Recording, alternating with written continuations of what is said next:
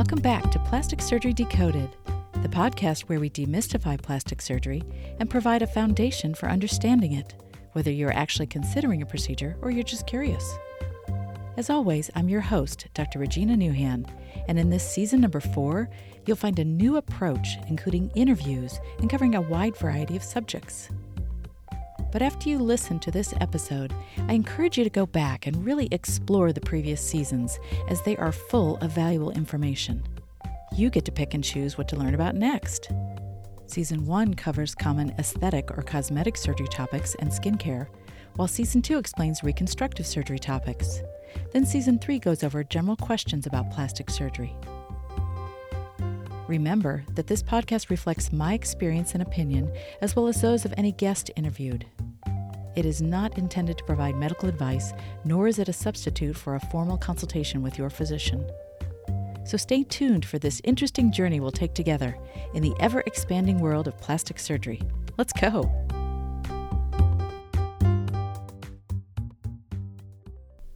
What is the importance of a breast? Well, I think most of us realize it functions as more than just an organ producing nutrition for an infant. And many times its mere presence is a source of well-being to a woman, of feeling whole or complete. So, when the surgical loss of one or both breasts occurs, reconstruction can be the path to restore much more than just a physical body part.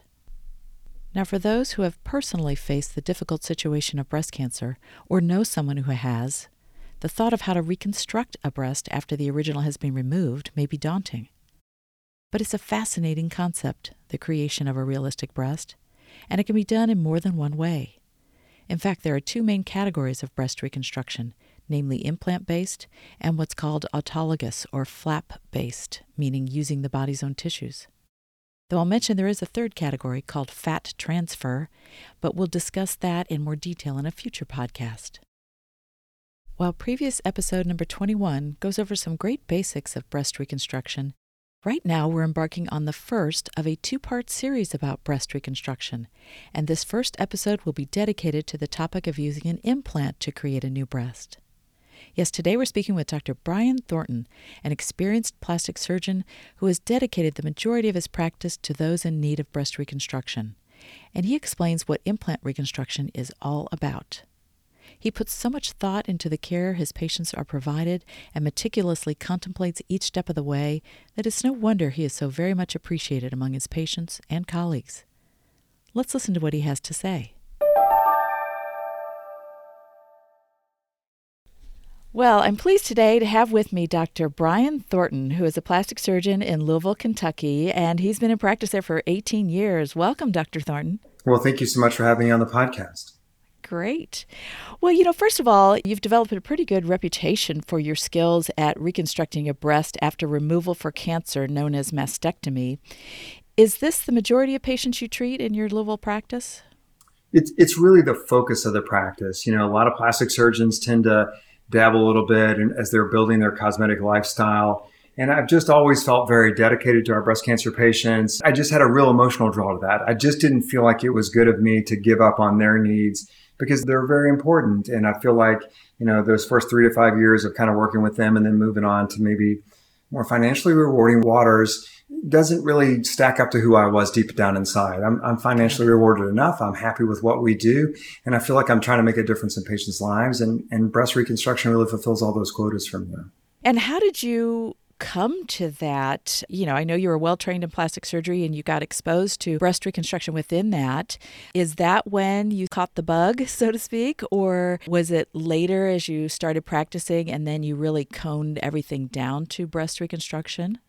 Yeah, it kind of happened organically. I think as a lot of residents come out of practice and join a practice as I did, and, there was a lot of breast reconstruction going on. The senior partner wanted to move on to more cosmetic waters at that point in time. And so I kind of took over the referrals and took over the needs of those patients and continued to grow. And that was in 2005. And about 3 or 4 years into that, the economy went a little sideways for those of us who remember the 2008 banking crisis. And I realized in that moment, what I was doing was economic proof that my business model didn't change, but there were a lot of plastic surgeons who were struggling a little bit on the cosmetic side as those financial capacities of other individuals kind of dried up. And so that was the first moment I learned, like, well, financially, this is very stable through time. And then it was just a question of building over time. And I think as many of us look back and don't realize even how we got here or what happened to get me here, my accidental life has been just blessed, as I would say, and just continue to enjoy that and continue to take on the challenging needs that those breast cancer patients had. Yeah. Well, before we get into some of the details about breast reconstruction, what are some of your favorite things about the field of breast reconstruction? What do you love about it? It's the patients, right? It's the patients and their spouses and families. I think, plastic surgery is a very different form of medicine. As I tell most people, I'm not really a doctor, but I'm a plastic surgeon. Most of us don't take care of patients in their worst possible times, right? We certainly did that through training, but reconstruction allows us that. We pick up the patients in their moment of pieces as the world's falling apart and they're contemplating the loss of a breast. And what that might be like is hard for me to understand as a man and never obviously going through this. But it's really that. And then, of course, comes the challenges. I mean, a breast aug, quite frankly, is very simple to do. Breast augmentation to enlarge the breast. Yeah, simply to make the breast bigger is a wonderful thing for those patients who want that. To rebuild the breast after it's lost, and in particular today, making it look much maybe better than it did even before, applying cosmetic principles has really made it such a different thing. For the first 5 to 10 years of the practice before nipple sparing, saving the nipple for a woman, it's really today, like, I don't think about doing reconstruction until I first figure out how we can save the nipple, because that part of the anatomy of the breast is so difficult to replicate, so difficult to recreate, and is really the boardwalk of the monopoly game, in my opinion. It's so important. So all these techniques over the last maybe 5 to 8 years has really catapulted me in a much happier reconstructive surgeon, because our patients are having better outcomes, and it's just as a result of many individuals that I stand on top of to be here today. Yeah.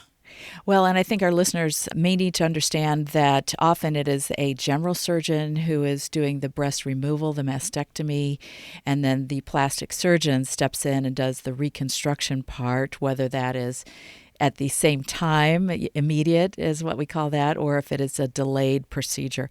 But getting back to what you were saying about nipple sparing, that is a technique of breast removal, of mastectomy, but traditionally the nipple would have been part of that tissue removed, basically. But there is a tendency now more towards sparing that nipple and just removing the breast underneath the shell of the skin. So I would imagine there has to be a lot of cooperation between you and the general surgeon in terms of understanding of what type of mastectomy they're going to do. First and foremost, you want to treat the cancer, but you also want to set things up as nicely as possible so that reconstruction can be a good possibility. Yeah, I think that's absolutely correct. I think, the history of plastic surgeons and our breast mastectomy surgeons, starts off not very collaborative. Through the 70s and 80s and 90s, many women were told, like, reconstruction of your breast isn't that important. I'm saving you from cancer. And over time, we moved away from that and really started the relationship of, one, reconstruction doesn't need to impact patients' care, but it certainly will impact their emotional and physical recovery over the rest of their life, and how very important that is. Yeah, mental health. Mental health, that's right. And so really, that relationship over time for me has really worked. And I think the advantages of our patients. We certainly have maybe some dated surgeons who don't feel like saving the nipple is important for a patient. And I obviously would disagree with that. And how to handle that relationship either works in a collaborative fashion where we get them thinking about and performing and helping them understand how to do nipple-sparing mastectomies, or maybe they just don't have access to patients with breast cancer anymore because they're self-selecting themselves out. Mm-hmm. Patients are savvy today with your podcast and social media to understand what the options are, and really will demand that from their breast surgeons. In my observation over the last less than 18 years or so, is the fact that if you're not performing standard of care today, you're kind of not really involved in their care anymore.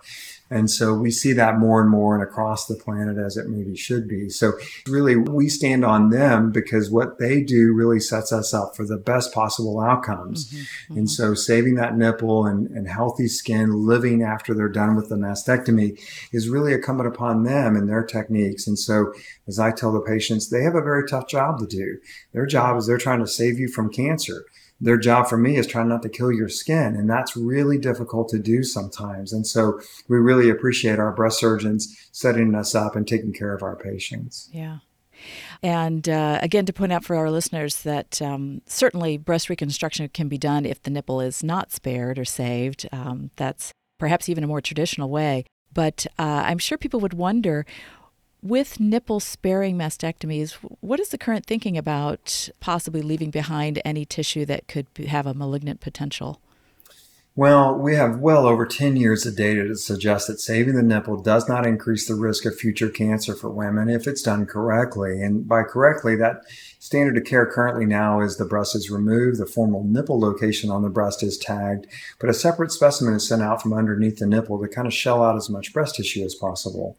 And so for those patients who are unsure about that, I remind them that even in the best capable hands, about 1% to 2% of the volume or weight of the breast is still left behind in the skin. We've not removed all the breast. You're never going to have all the breast removed, short of a terribly disfiguring surgery that does not increase the chance of survival.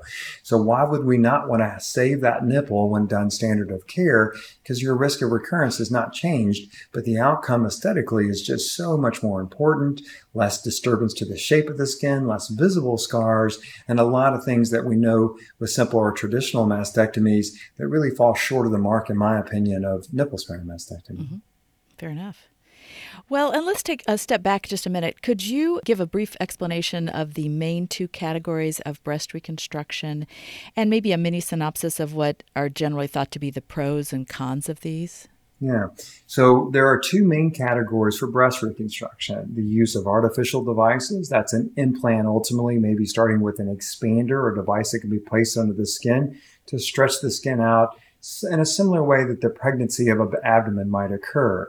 So that's one pathway. That accounts for about 80% by current standards or recollection in the United States. The remaining 20% involves some form of what's referred to as autologous, auto meaning your own tissue to reform the breast. The basic breakdown is this.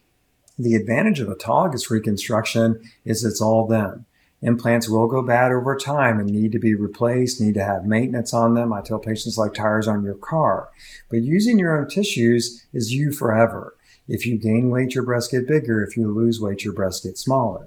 The problem with autologous, generally speaking, is it's a little unpredictable in its outcome based upon blood supply concerns. So as we move tissue from a variety of different spots on the abdomen, the most common from the lower abdomen up into the breast, that tissue has to have a blood supply to stay alive. And if that tissue, the blood supply is not robust enough, it gets kinked, it gets twisted during surgery, that tissue will die following surgery. So they tend to be long surgeries, maybe 4, 6, 8 hours, a much more involved recovery with that. But the outcomes are really, as we know, in quality of life long-term, tend to be a little bit better. But it's that unpredictable nature. And generally speaking, I use a public domain website called thebrascore.org where you can put in patients' risk factors, their height, their weight, smoking, and a variety of things. And it will spit out for the patient or you as the consumer, the podcast listener, your predicted risk of each one of those surgeries. And generally speaking, over the last 5 years of using it or so, we've noticed that their autologous forms of reconstruction, the tram flaps from that lower abdomen, tend to have double the risk of complications as implant-based reconstruction. So that's the yin and the yang of it. You're looking at more than one surgery, almost regardless of any form of reconstruction you do. And I think what's really a struggle for my heavier patients is they have excess. And that to them seems like a great idea. I can get a flatter belly and get my breast reconstructed. Right. And I think we sold that for many years as plastic surgeons. But as I point out to patients, it's not a tummy tuck. And the problem is, as we have more weight issues, we tend to have worse blood supply problems, more fragile fat, and the complications go up. So, implant-based reconstruction has been the dominant workforce for 15 or so years. I don't think that's probably going to go away. Yeah. I will say that we are talking about two main categories here. There is a growing direction of fat transfer to reconstruct a breast. However, that does take certainly more than one treatment. And again, there is a fair amount of unpredictability with it too. So. Yeah, I have one patient currently going through that. She's undergone her first fat graft. And the problem is exactly as you said. You're looking at 1 to 5 surgeries. It's very unpredictable how much fat's going to survive. So my current thought is I think fat is a really great adjuvant. There's no one implant that fits any woman's breast. And the use of fat to supplement that implant to really fill in the hallmarks of their breast is terribly important. Yeah. Recreating the breast all with fat, I think is a fascinating concept. I just don't think we're there yet as the science. And so maybe in time. Yeah, so using fat to fine-tune the result after an implant or even after a flap, an autologous flap, and to blend the edges to normal tissue and give it a better overall appeal, you're right, it's a great tool. Today, we're focusing mainly on implant reconstruction, and that is your forte, and I'm so pleased that you're here to talk to us about it. Could you give us a little bit of insight? It seems like during the last few decades, implant reconstruction has gone through a bit of a roller coaster ride with ups and downs in terms of overall breast contour results and problem-free recovery. And lately, though, it seems to have had a relative resurgence in the favor of surgeons. Yeah. So what are your thoughts on that? And what have been some new developments that maybe are related to some of this? Well, so I think it first starts with the implant itself. When I first started in practice, really the only implants were available were more meant for the augmentation patients, and we had to make them do to fit the needs of our reconstructive patients. So over certainly the last probably 5 to 10 years, we've seen this real understanding that those implants are not exactly what I need. So one, implant development or the idea of implants specially made for our breast cancer patients are terribly important. In terms of shape or configuration and shape and size and projection, there's a lot of different things about the implant that normally we don't involve the patient with because they're complex even for us, but they really help us to further fine-tune what the patients are asking us for or looking for in their reconstruction. I think one of the biggest things that's happened in our practice is that historically, breast reconstruction with implants in particular was always under the pectoralis major, the big chest muscle of the chest wall. Mm-hmm. Usually autologous reconstruction, the use of patient's own tissue, is above that. And so when we were under the muscle, one, it was a really difficult recovery, lots of pain. It was not uncommon to have patients on pain narcotics for several weeks. And then as we got them to the implant, one of the most disturbing features of that is something called muscular animation. Every time the patient would flex that muscle, lifting, thinking, twisting open door handles, whatever that is, it really imparts a major movement of the implant that's very unnatural. Yeah. So at least for us, I became aware in 2014 of some individuals doing above the muscle reconstruction that likened back to the 70s when we really first started thinking about doing breast reconstruction. So in 2015, it was the first time we dove above the muscle, as we said, and we've never looked back because suddenly recovery was better, expansion was easier, there was less pain for patients, and ultimately the aesthetic result wasn't impacted by the muscle, only the skin. So we could eliminate a really hard to control object of the patient, that muscle and its forces on the implant. And now we deal just with skin. So I think those have been the two big changes in my mind that have really escalated the care of our breast cancer reconstruction patients. What about the advent of something called acellular dermal matrix? Could you explain what that is and what are your thoughts about that? Yeah. So in the early 2000s, we became aware that several companies were taking patients who had expired, who donated their organs, including their skin, back into science. So unlike an organ, if I gave you my kidney today, Regina, and good luck with it, you would take anti-rejection drugs for the rest of your life. But there's nothing cellular in the patient's skin that's been donated. So it's been removed of all that. It's just collagen scaffold. So initially, on the submuscular reconstruction days, we would release the muscle to allow the lower part of the breast to develop as we put the implant, as we did expansion. But that created some problems, and control of devices is one of them. So the devices may slip around. So in about 2005, a plastic surgeon described the use of this material as a way to sling or hammock that kind of distance from the bottom of the muscle to the bottom of the breast. That's a good analogy. Yeah, and I think with that, dermis has never taken a sidestep back. It's almost standard of care, perhaps, in the need of breast reconstruction. And so I explain to patients, this is skin under your skin. We'll never see that skin, but it's providing support to your breast. Because in the pre-mastectomy state, two things really hold up your breast: the skin, which does a terrible job, but cables that run from the skin through the breast to the chest wall. And those cables are removed with a mastectomy, and your breast is going to be weaker. So I'm adding strength to your skin with more skin simply to support the weight of the implant to follow, because we want that implant to sit pretty and perky over time, not low, maybe like the breast would be otherwise.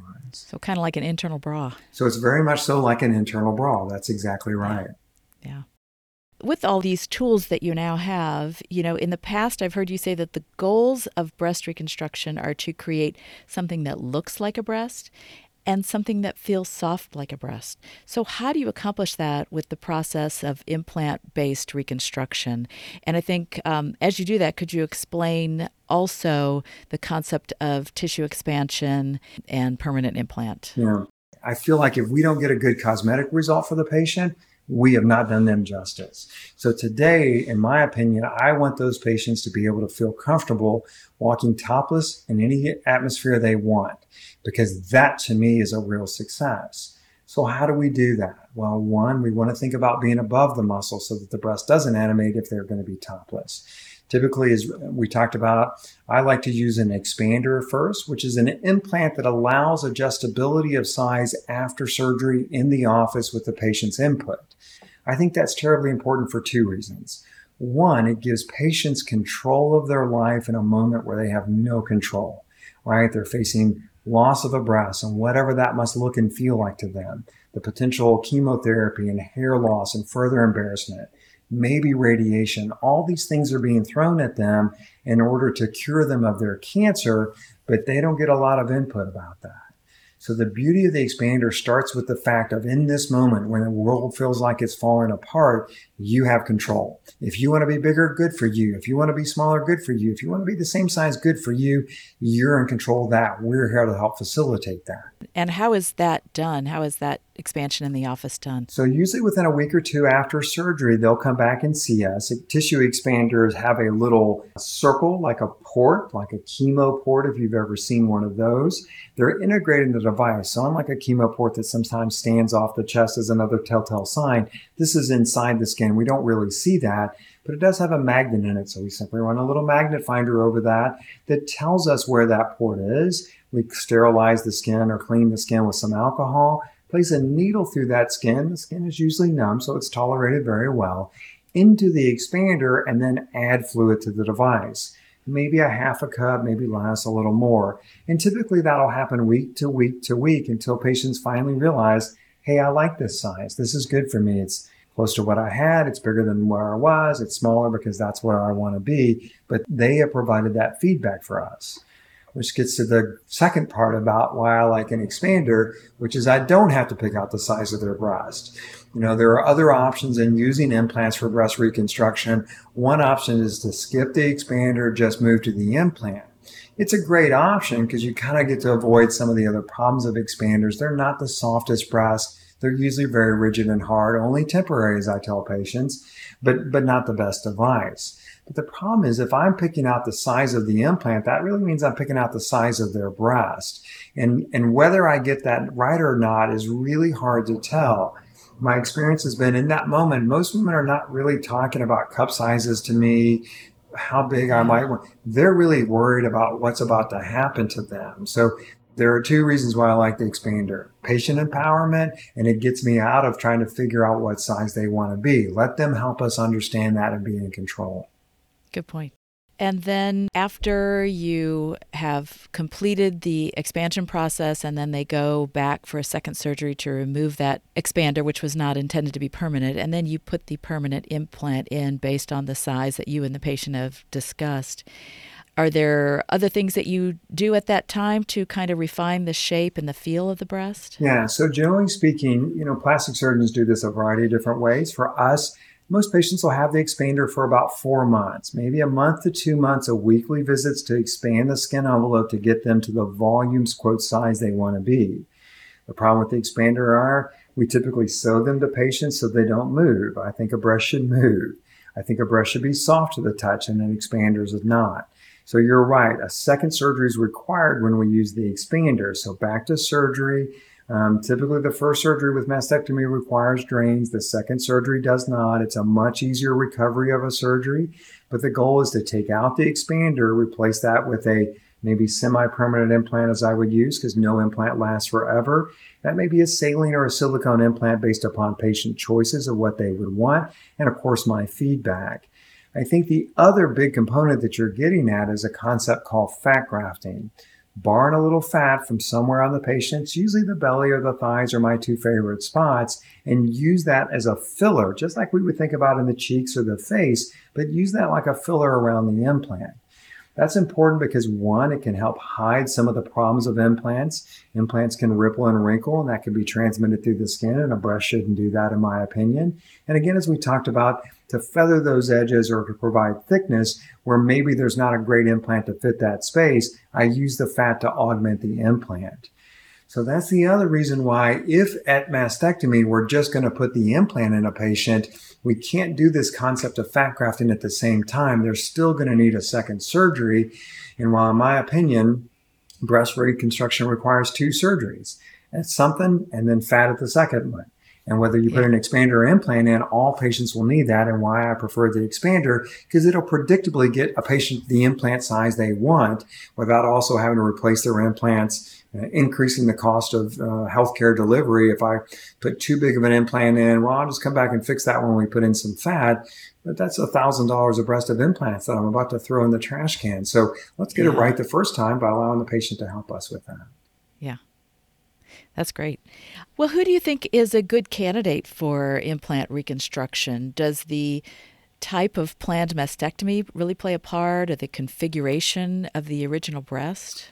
I think all patients are, but I think you have to think about the end at the beginning. And that's a good way to put it. Yeah, and I think you're way ahead of me, Regina. But at this point in my career, I realize you look very smart to patients if you can predict the future. You probably always look smart if you can predict the future to anyone. Right. But that if only. If only, right. But that capacity comes with experience, right? And so I look back over time and realize, like, if a patient has a really large breast, maybe FG cup size, it's very ptotic is the professional word we use for a saggy breast. If we do just an incision that removes the nipple of that woman's breast, now they have a skin envelope that may be down on their abdominal wall that they don't like, and their reconstruction is going to follow that. And that patient will not be happy with the result because we really didn't do the right surgery in the beginning, and I'm going to suffer the rest of my life, as will that patient, with a poor choice. So to me, it's about understanding patient desires. Do you want that large breast again? Most large breasted patients want to be smaller. Most small want to be bigger. So for those patients, we would typically recommend more of a breast reduction style set of incisions. A WISE pattern, which reduces the two problems of a large breast, the width of the breast as well as the length. It creates more scarring on the breast, but those scarrings are more consistent with a breast reduction. And so those patients may ultimately look like they got a breast reduction and not a mastectomy, and I still consider that a win. Mm-hmm. That has also allowed us for low stage cancers or high risk genetic patients, the BRCA1, 2, there's about 30 different genes that have been linked to breast cancer. For those patients undergoing prophylactic mastectomy, to do what we call stage them. If the nipples are low, they want to keep their nipples. I definitely want to keep their nipples. Let's ask insurance, will you allow us to go back and do a lift of your breast first, reset that footprint of the breast, get that nipple higher, and then a couple months later proceed with mastectomy, and going to have a result that looks like they had a cosmetic surgery, an augmastopexy, as we call that in the business, which is a lift of the breast and volume of the breast from the implant. So I think it's those experiences over 10, 15, whatever your practice life cycle is, really allows you to understand what's possible, but then ask the patient what they want and then figure out how to dovetail those two things together. Yeah, makes sense. Well, hey, I do want to take a minute and just sidetrack here a little bit because I've been thinking about this as we've been talking. Often breast reconstruction is both breasts for various reasons. That could be cancer-related, prophylactic-related, whatever. But what about the patient who has only had a mastectomy on one side and the opposite breast is something that you have to deal with so that they have a matching set? So how do you approach that with your patients? It's challenging. And again, understanding the end in the beginning helps because what I've realized over time is that I talk to the patients about what they want to do with the other breast. I want them to understand what the options are. Insurance is going to allow me to do anything you want me to do with that breast. We need to do an augment to make it bigger. They're going to pay for that, which is not normal. If we need to lift that breast, they're going to pay for that. But I want them to understand is that I will not make their breast look the same over time. They will look the same following surgery for a small period of time. But what the natural breast will do is age differently and change in its size based upon weight changes. So as a patient gains weight, as most of us do as we get older, that natural normal breast that may have matched at one time is suddenly going to be bigger than the other breast. Yes. If they lose weight, the same problem. Gravity pulls at it different. So I just inform the patient that I want them to do what they want to do. There's lots of reasons to keep your healthy breast. Reduces risk of complications. Sensation to skin and nipple is really important. We can't guarantee you will have recovery of sensation currently with nipple-sparing mastectomy. It's aesthetically very important, but may not function like it used to. But if you want your breast to match, if you want to avoid a yearly mammogram of one breast, the only way we can do that is simply to have a prophylactic mastectomy of that other breast. So again, empowering the patient to help them make decisions gets me off the hook at some point. Because what I've heard so many times, Regina, is, Dr. Thornton, you didn't do a good job 2 years ago because my breasts don't match. I have failed them in an understanding of what's about to happen. If they now say that to me, I simply put out, yes, you're absolutely right. But remember the first time we met, we talked about the fact that this is the challenge of keeping your breast, right? And your weight fluctuations have created this. We can go back to surgery and fix that, but this may be a lifelong battle for you. Right? Yeah, excellent things to think about. We've touched on this a little bit, but what do you generally tell patients to expect for the average situation in terms of number of procedures and length of recovery? Yeah, so starting with recovery, that's been, I think, of the 4 or 5 things I can think about in the last 5 years that we've been so proud of. But, above the muscle reconstruction hurts less than below the muscle reconstruction. That was a big surprise to us. That created the opportunity pre-pandemic to send patients home, which was great during the pandemic when we couldn't keep anybody. But patients still hurt. So with that, we started adopting a very common orthopedic maneuver, which is if patients are going to have their knee replaced, typically anesthesia at the time of surgery will do an injection around the knee that will provide several days of nearly no pain. So with that, we've incorporated that concept into the plastic surgery world of breast, and so do the same thing. So patients are offered an injection prior to mastectomy, prior to taking out their expanders and putting in their implants, and it has completely upended and changed the way we prescribe narcotics. I think of narcotics in kind of 3 classes. There's the most strong, the middle strong, and the least strong. Right. And it used to be patients need the most strong and a lot of it, lots of refills. And of course, the opioid addiction is really brought to our attention the problems of continuously prescribing patients narcotics. Truth. So now with the blocks and above muscle, we give the lowest dose narcotic and hardly any of it. And most of our patients have enough left over for the second surgery that they don't want anything. So recovery has been significantly improved, which I'm proud about. I tell patients, That's great. Yeah, one of the hardest things to do is we don't allow you to drive a car while you take narcotics, and you can't function if you can't drive a car. So as soon as you're off narcotics, you can drive. So most patients will be able to drive to come see us on their first postoperative thing. And then number of procedures, you generally say 2 at least, or what do you say? Yeah, minimum of 2. We average about currently 2.3 procedures. Some patients, the fat grafting that we discussed is a little unpredictable. Fat will die as we harvest it and as we inject it into the breast, and how much of that will happen is really hard to understand. So a lot of times we're filling around the implants to minimize rippling and wrinkling of implants that can be transmitted through the skin.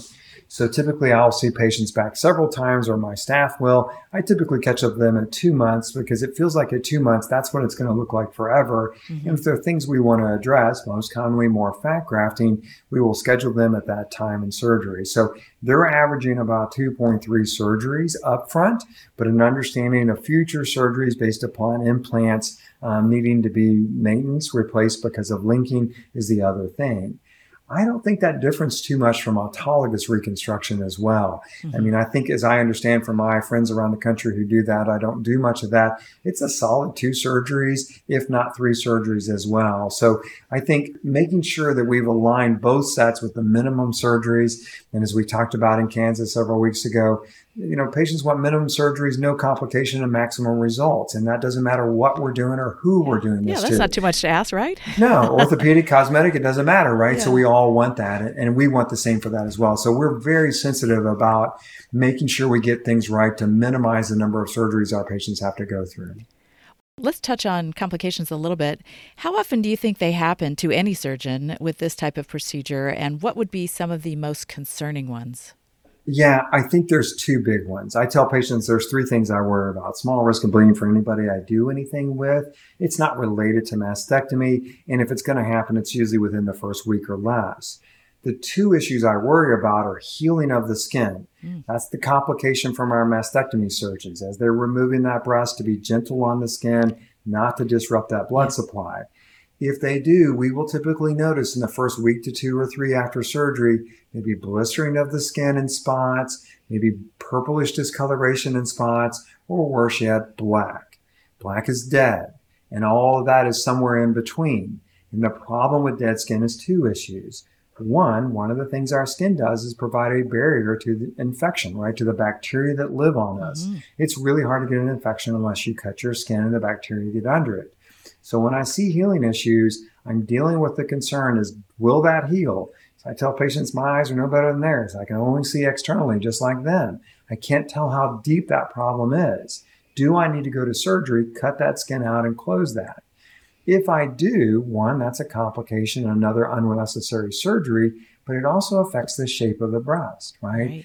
Unlike many things on our body, the breast has a very beautiful shape. And if you remove some of that skin, it can create flatness and a variety of things that are just really hard to overcome. So healing of the skin is the first thing we worry about. The second thing has really been the biggest problem, especially with implant-based reconstruction, and that's simply infection, whether the skin heals up or has healing problems or not. The accepted infection rate is around 50% or has been reported to be as high as 50%, which is a little astonishing to me. Yeah. We're proud of what we do and we track what we do to make sure that we're minimizing complications, but our infection rate has been 10 to 12% for many, many years. Much lower. Only recently have we got a way that we've kind of solved that problem to help reduce that for our patients for a very affordable cost using technology that's 50 years old. So it's really, I think, those 2 problems that can really upend a patient's world in the first month following their mastectomy and really cause a lot of GI upset to our plastic surgeons who are trying to deal with that. Yeah. So what would be the worst case outcome? So we have, skin that doesn't survive, or we have an infection around the implant. So typically, would you have to remove the implant and try to start all over at a later date? Or Yes. So that's still the algorithm. If they show up with an infection, they'll get antibiotics just to minimize the sickness that they're going to have systemically, which means head to toe, fevers, feeling bad, all that. So we want to start them on antibiotics, but the real goal is to get them in surgery within 24 hours. And you're right. Unfortunately, that usually is a removal of everything, wash out the bacteria, wash out infection as best as we can. But I tell patients we can't sterilize that space. That's not compatible with your life, the living of your skin. And so if I just put a new device in there, there's a good chance the bacteria that remain will just reinfect that. So instead, we need to take it out, leave it out a couple of months, and then come back and start over again. But that complication has really several profound effects, all related to the body's response to the infection, and that's inflammation, right? Inflammation creates significant scarring.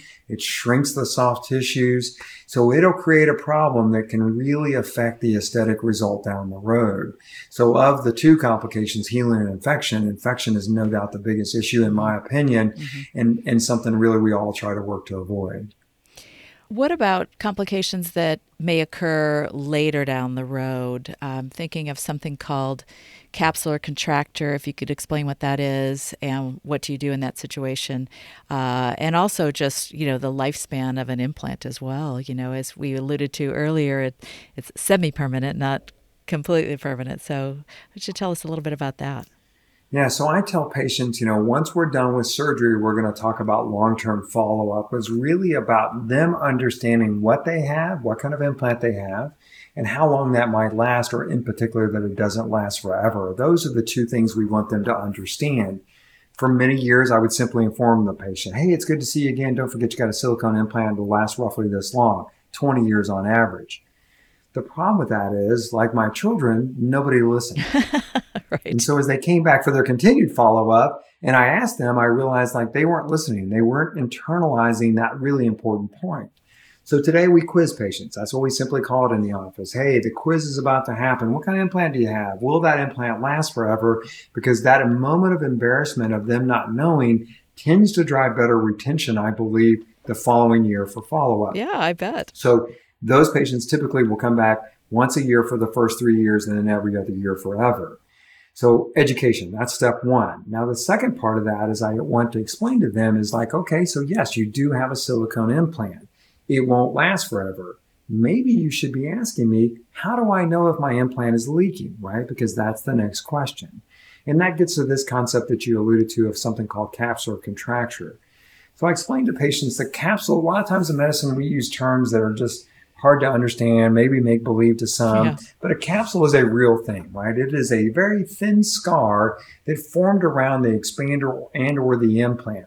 I tell patients, I think about it's like your body saw whatever the expander implant was and said, I don't know what that is. I'm just going to wall it off so I don't have to worry about it anymore because I can't make it go away. We don't really reject implants, but that's kind of what the body's doing for that. So as a result, that capsule over time can get very thick and hard. No doubt that happens when implants leak, especially with silicone implants.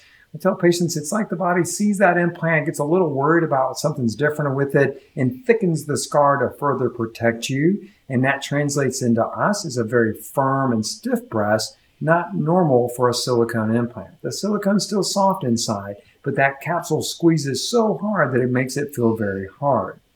Now, capsular contracture can also happen for reasons that are not well understood.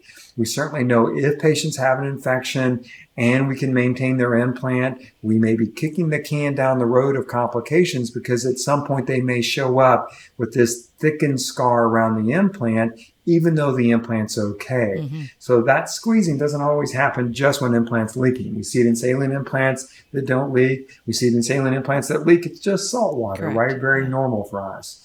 So those are the things that we're feeling for and talking to them about long term. So you're right. Every patient at some point in their lifetime who has any form of implant will need that implant maintenance, which may mean simply to remove it if they're done with their reconstruction. That's the recommendation, at least for silicone. And of course, replace it if that's what the patients want as well. Mm-hmm.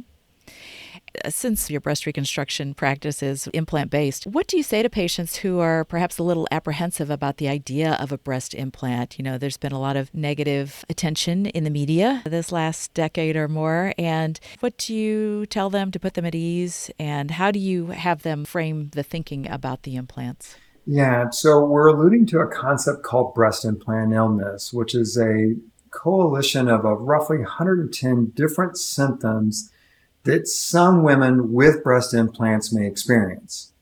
This is something that we see almost exclusively in the cosmetic space and not so commonly in the reconstructive space. So that's the first thing to understand. The second thing to understand is what are the symptoms? And as I tell patients, I do believe these patients may be suffering from something. I'm not sure it's their implant because their complaints are associated with maybe lethargy, which means I'm tired a lot. Soreness, achiness, a variety of symptoms. And as I point out to patients as I age, I have almost all those symptoms every day and have never had an implant. So the symptoms, they're not very directional in helping us understand what these patients are dealing with. But sadly, I think, is somebody put breast implant in front of these illnesses, and that's sticking with patients. So I simply explain to them what we know about it, that we don't know much. We can't find much of pathology in these patients' implants or the capsules around them. There's been 4 really good publications sponsored by our society trying to understand, is it heavy metals? Is it an infection quality? What is it driving this in a fairly small subset, but very vocal social media group of individuals? So we just don't see that much. I think it's important to explain and not dismiss those patients' needs because they're having problems. Right. I'm just not sure it's related to their implant. And I think the big difference in the augment versus the reconstructive space is, if they have an augment and they have these symptoms and they want their implants removed, we should listen to them. And certainly, in my opinion, and I have, provide that service. But for the reconstruction patient, they have to understand removal of their implants, loss of their breast. Yeah, not a great option. And what else is there? Now we're talking back to an autologous surgery and, maybe years later, long, complex surgeries to reconstruct their breast. So the few patients of mine or that have washed ashore in my office over the years with concerns about that, we want to listen to them. We want to be thinking about them. There are some tests we want to be sensitive about and make sure generally their primary care doctor is plugged in and performing because they can be having these problems unrelated to their implants. But it's not something I think, generally speaking, is a concern in the reconstructive space. Got it. Well, any patient stories you could relate to the listeners that might illustrate how meaningful your dedication to the surgical service is? Yeah, so many. As we kind of think about where we used to do reconstruction below the muscle to above the muscle, it's these patients that now I'm doing a surgery that we call conversion, moving their implants from under to above the muscle to eliminate animation and a variety of things, have been so instrumental in understanding what are the real problems with a submuscular device. Yeah. And so I've had a great relationship with them. I've known them, all my practice life, and they can impart words to me that I don't have that relationship with patients or wouldn't feel comfortable maybe asking. So I think it's really important to maintain those relationships with your patients. I like people. It's part of why I think we all go into what we do to take care of people and help and service their needs. Absolutely. And I still do that. And, I'm still old school enough where I have paper charts and still write like spouses' names and little cute things about their kids or something to help me remember who they are when I do get the options to spend some time with them. Well, it sounds like you really develop a connection with your patients when you can. And I know that certainly when I was practicing, that was something that kept me energized and moving forward, especially when you can be so tired because you're so busy, but that really keeps you going. So it sounds like that's been a great boost for you as well. It has. It's always very humbling, right? A lot of times the patients will talk about we're the fun office because we're not bringing chemotherapy or radiation or sad news or whatever, right? And so we want to be that fun office for them in that kind of not fun moment in their lifetime. Yeah. Well, as we're finishing up, I'm curious what you think might be coming in the future to improve breast reconstruction and whether it's something related to implants or something different. Anything you would especially like to see that may not even be on the horizon, but you'd really like to see be developed or happen? I think there's some really exciting things. Lighter weight implants are going to be very important for our patients, right? A breast is heavy, but so is an implant. And if we can make the implant lighter, that has less effect on the skin envelope. It holds up better over time. Sure. So I'm excited about that possibility over the next couple of years. I think the concept of if we could really figure out in less surgeries to maybe offer some patients that are maybe smaller breasted or have smaller breast needs to do the pure fat reconstruction. So much has changed in the last 5 years with above the muscle and nipple sparing and outpatient surgery. It's just blinding to me where we've gone. Like the first 10 years of my practice, nothing changed. The needle was still right there. Today, the needle has moved so far forward. And I think we're going to continue to see that with minimizing risk and complications to our patients, minimizing total number of surgeries. I don't know what the future is. I just hope I get to practice long enough to continue to see that and put better smiles and happier faces on my patients following mastectomy. Oh, well, that's inspiring. Well, any final words for the listeners about our subject today? You've really imparted so much wisdom and information, and I think people will have a better understanding of the concept. I want to appreciate our time together and thank you so much for asking me to be here. I think, a lot of times patients don't fully understand what all plastic surgeons do. We get too focused on botched or cosmetic or whatever you're seeing in Allure magazine, but we forget, and I think plastic surgeons forget where we came from. The foundation of us is in the form of reconstruction. And to me, that's still very important and rings true in my head and my ears.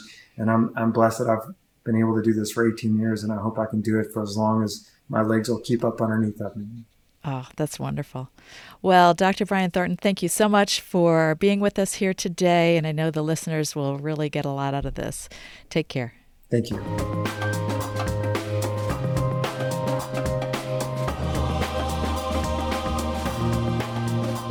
Well, that's our show for today. Hope you enjoyed it and learned something too. Don't forget to subscribe, rate, and review. Please share this podcast with someone else who might be interested. And while you're at it, check out the podcast website for related topics to explore. It's www.plasticsurgerydecoded.com. And as always, thank you for listening to Plastic Surgery Decoded.